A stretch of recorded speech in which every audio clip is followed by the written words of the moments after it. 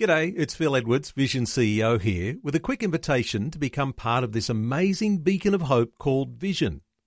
Together we can put our love into action to help people of all kinds build or rebuild their lives on the truth of God. Please consider the part you can play during our upcoming Visionathon appeal, remembering that it's your support that makes Vision possible, including this podcast. 2020, bringing a biblical perspective on life, culture and current events. Weekdays on UCB's Vision Radio Network. Find out more at vision.org.au. Something very significant that's happening tomorrow. Hundreds of Uniting Church people from all over the nation are gathering in Canberra on the lawns of Parliament House. Now, the occasion is titled A Destiny Together, Justice for First Peoples. It'll be one of the most historic acts of public witness by a church in Australia's recent history. Eleni Poulos is the National Director of Uniting Justice Australia. She's joining us. Hello, Eleni. Welcome to 2020. Hi, Neil. Good to be with you. Eleni, tomorrow, it's a big day, isn't it? This is something very significant, not only for the church in Australia overall, but the Uniting Church is really focusing in on Australia's Indigenous people. Yes, Neil, look, it is a very significant day for us in the Uniting Church. We hope also that it might be a significant day in Australia's history towards reconciliation as well. Now, the church is gathering for a public worship service on the lawns at Parliament House in Canberra. How significant is that going to be? Well, we've got Aboriginal and non-Aboriginal people from all over the country coming. We're particularly excited that many of our Uniting Church members from remote communities, Aboriginal communities in the Northern Territory, in WA, in South Australia, New South Wales, Queensland, are making the big trek to Canberra for this prayer vigil. It will be a service of prayer and a service of Eucharist. So we will be celebrating communion together and we will be praying. And this is one act in a week-long series of activities around the church. Eleni, let's focus in on the gathering and the reason for it.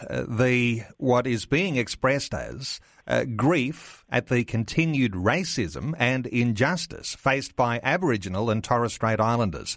How serious is this level of racism and injustice coming from this Uniting Church point of view? Neil, we believe it's very serious, and this event was the result of a meeting of our National Assembly, the National Council of the Church, in July 2012. And there were about 300 delegates to that meeting, and we listened as we heard stories of the effects of the intervention and now the Stronger Futures legislation on Aboriginal peoples living in remote communities.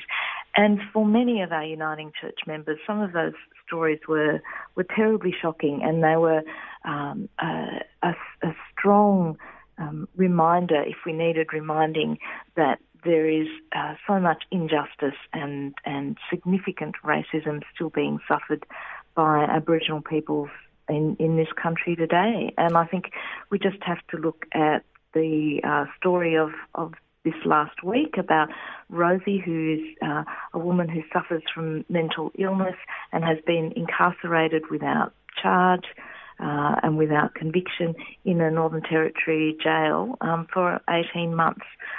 This is a shocking situation, and it's just indicative of the many, many issues that, as a nation, we have yet to come to terms with. And the Uniting Church, Eleni, it's really going all out to align with the struggles of Aboriginal and Islander peoples.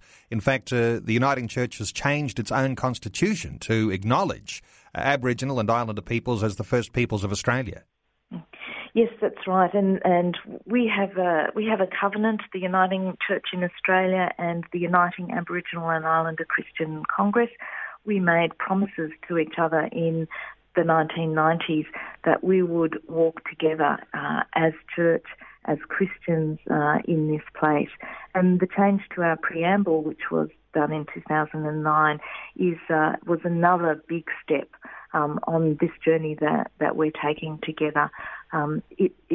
Uniting Church was the first big denomination in Australia to change its constitution to acknowledge the Aboriginal and Torres Strait Islanders as the first peoples of this land, and to acknowledge the dispossession that they have suffered and the disadvantage that is still being suffered as a result of that. Eleni, a big week overall for the Uniting Church in Australia, because the event tomorrow, the church service on the lawns of Parliament House in Canberra, is part of a week of nationwide prayer and fasting for justice for First Peoples. Yes, it is. We're very excited about this. We've got individuals who are engaging in their own practice of prayer and fasting through the week. We have congregations who are holding small group daily prayer services, and then I think the whole week will culminate on Sunday, where Uniting Church congregations around the country are running special services where they will think about these issues, pray about them, and just have our hearts and minds focused on this one most significant issue for Australia in going into the future. We've also got Uniting Church groups who are holding public forums, and also around the country, presbyteries and synods are mirroring the visual event in Canberra.